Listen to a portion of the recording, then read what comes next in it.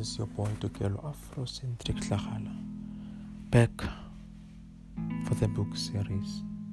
We are still on the book Abstract series, and I am still reading the same book, My Father, My Monster, by Macintosh Bolela.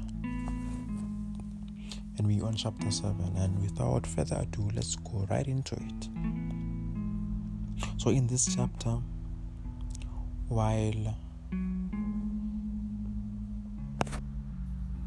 the members of the family were sitting around, it was around Christmas, they were drinking alcohol and they were becoming tipsy, they were becoming drunk. And as they were becoming drunk, they began to speak.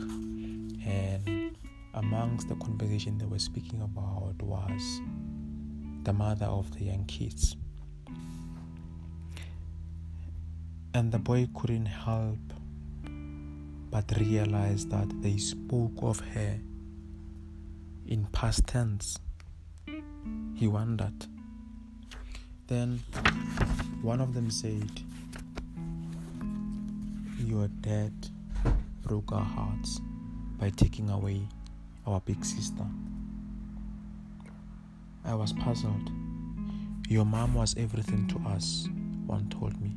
"Your dad didn't just rob you and Sintle of a loving mother when he killed her. He robbed the whole family of their favorite daughter. Your father's a monster." They wanted revenge, they said. They saw they would kill him if they found him. Even though so many years had passed, I had clung to the hope that one day she would walk into the house and apologize for disappearing and give Sintle and I a good reason for abandoning us.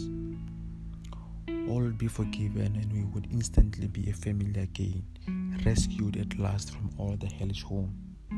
I couldn't accept my mom could be dead. The whiskey was making my uncles hallucinate. I told myself it was impossible that my dad could have killed my mother. It didn't make sense. A part of me had started to believe that my dad was a monster. He was a bad person. But I couldn't believe he was capable of taking my mom's life. The next day I told my sister what I had read. She believed it instantly. She said, "People called me Intandani, which means an orphan." She had thought nothing of it, but now my story made it clear to her.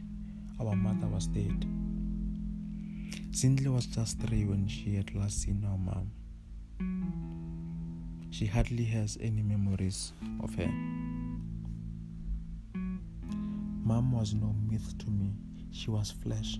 I remembered her voice, her smile. I felt her hug, her love and her warmth. How could I possibly believe without proof that she was dead? There had been no other explanation. It simply wasn't possible.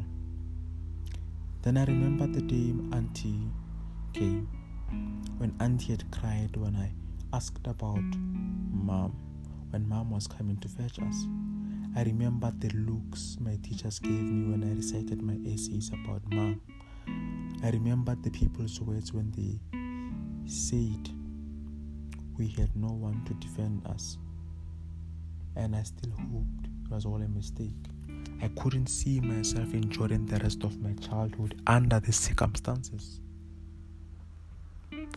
I didn't feel I could get through high school still living like this. Still living like we didn't matter. And I couldn't cope with the responsibility of looking after and protecting my sister. I had failed already. I had failed too many times. If Mom was never coming back, I wasn't sure.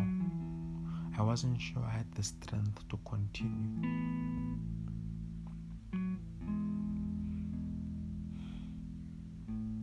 Now in this chapter, a conversation emerges between the uncles and the brothers.